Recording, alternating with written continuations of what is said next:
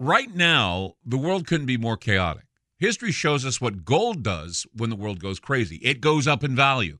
Right now, we're in unprecedented times. The pandemic, the war in Ukraine, the devaluation of the U.S. dollar. Gold and other precious metals are a defense measure against the hyperinflation that's happening right now. So, what can you do to protect yourself? This is what you do. Call my friend Alan Johnson at United Gold Group. He's dedicated to helping people secure their retirement income. He'll help you with gold, silver, and other precious metals and show you how to set up your own self-directed IRA. Safe and secure, United Gold Group makes gold ownership easy and affordable. There couldn't be a better time. Call now and get a Silver American Eagle proof set with a qualified IRA. Call 800-753-8534. Again, that's 800-753-8534. Or visit UnitedGoldGroup.com. I'm Clyde Lewis, and you're about to listen to a sample of today's Ground Zero show. If you'd like to hear the podcast in its entirety, sign up at Aftermath.media. I'm Clyde Lewis, and this is Ground Zero. The numbers to call into the program tonight, 503-225-0860. That's 503-225-0860. We're coming to you live, as always. Thanks to Talk Media Network on stations coast to coast. Also like to thank TalkStreamLive.com for linking up to those stations, providing phone numbers you can call to listen on the telephone if you need to. Keeping us linked up with the Paranormal app and several other places across the country, so you can't miss a show.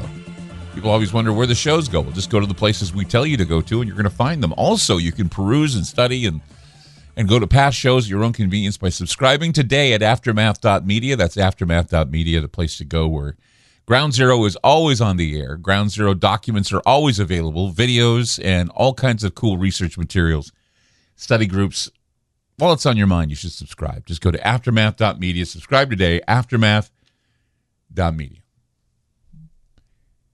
Human beings have long looked to the stars and hoped that alien life might look back at us. And yet the truth is that the first extraterrestrial life we discover is far more likely to be microbial. Now, I know that idea is a prospect less romantic, perhaps, than the idea of a bipedal anthropomorphic alien that's going to be shaking your hand after it comes down on Earth. Maybe a robot will walk out like Day the Earth Stood Still or something. No, probably not. Not in that respect. But all of this microbial life in space, it's all been theorized to have existed in the early days of Mars. You heard Avi Loeb talk about that possibly building blocks of life have traveled on this interstellar object that exploded over the Pacific. Well, actually, yeah, was it the Pacific? Yes, it was the Pacific. It exploded over the Pacific. And he thinks that we need to go and pick up all the iron that's there to see if what crashed there was an interstellar alien extraterrestrial artificial object. Now, we know that Mars, before the water dried up, that there could have been, I guess you could call it microbial life, primitive life, but we still don't know for certain. Now, however, astrobiologists are turning their gaze towards another nearby neighbor, Europa, this icy gray moon that goes around Jupiter. And right now, it is an alluring candidate for simple life, or life in the waters of the ice below the water, the current, the idea that the volcanic warmth in the water is what is creating that idea that there may be life there.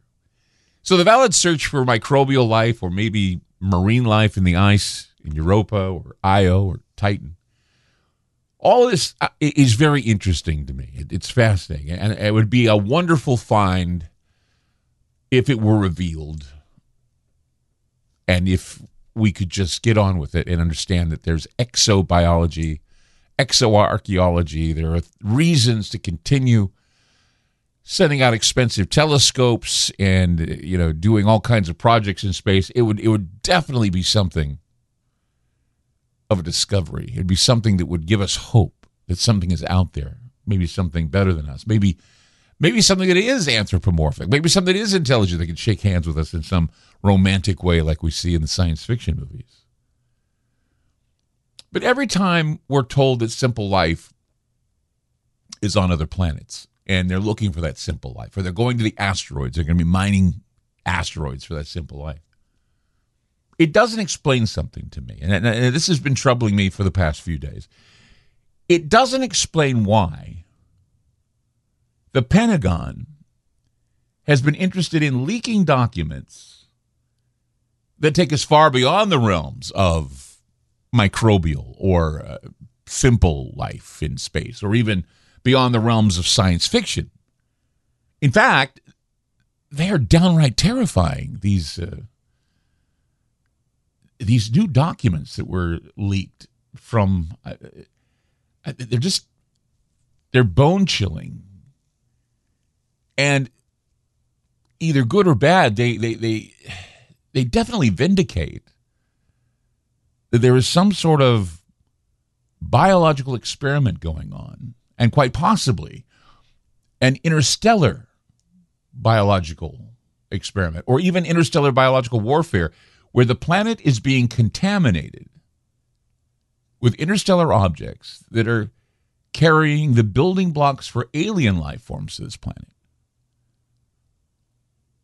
Science fiction, or speculative fiction, whatever you want to call it, it has predicted the future. Since it was acknowledged as a legitimate literary genre back in the 1950s, science fiction has prophesied so much. A lot of items like, automatic doors, voice-controlled computers, handheld electronic devices, and of course, they've always talked about the alien invasion. H.G. Wells talked about the alien invasion, and of course, movies like Invaders from Mars and Mars Attacks and War of the Worlds, and I can just go down the list of all of the movies I've seen that have constantly told us that the aliens are going to attack us one day.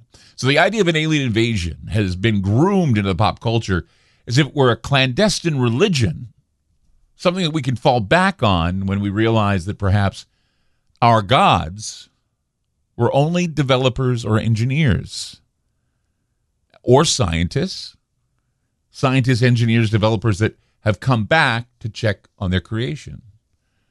That's why I've always seen God, the word God, G-O-D, as an acronym.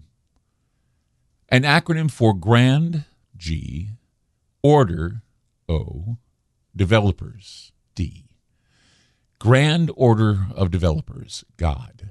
Engineers, scientists who found ways to create us from single-celled organisms that they launched from another part of the galaxy, maybe even Mars. They launched us out into space and in some sort of Johnny Appleseed manner put us here on planet Earth in a garden full of all sorts of plants and life. And then we come into the religious part of it all and all the supernatural part of it all. And this is why we exist in the first place. So we could very well be the aliens on our own planet. Or there could be some, the gardeners, the engineers, that are watching us and they want to intervene. 503-225-0860. That's 503-225-0860. I'm Clyde Lewis. You're listening to Ground Zero, and we'll be back. You just listened to a segment of Ground Zero. If you'd like to hear previous shows along with having access to our online library and social media platform, sign up now at aftermath.media. It's only $10 a month, and there's also yearly specials to fit your budget. Again, go to aftermath.media. I'm Clyde Lewis, and thank you for supporting Ground Zero.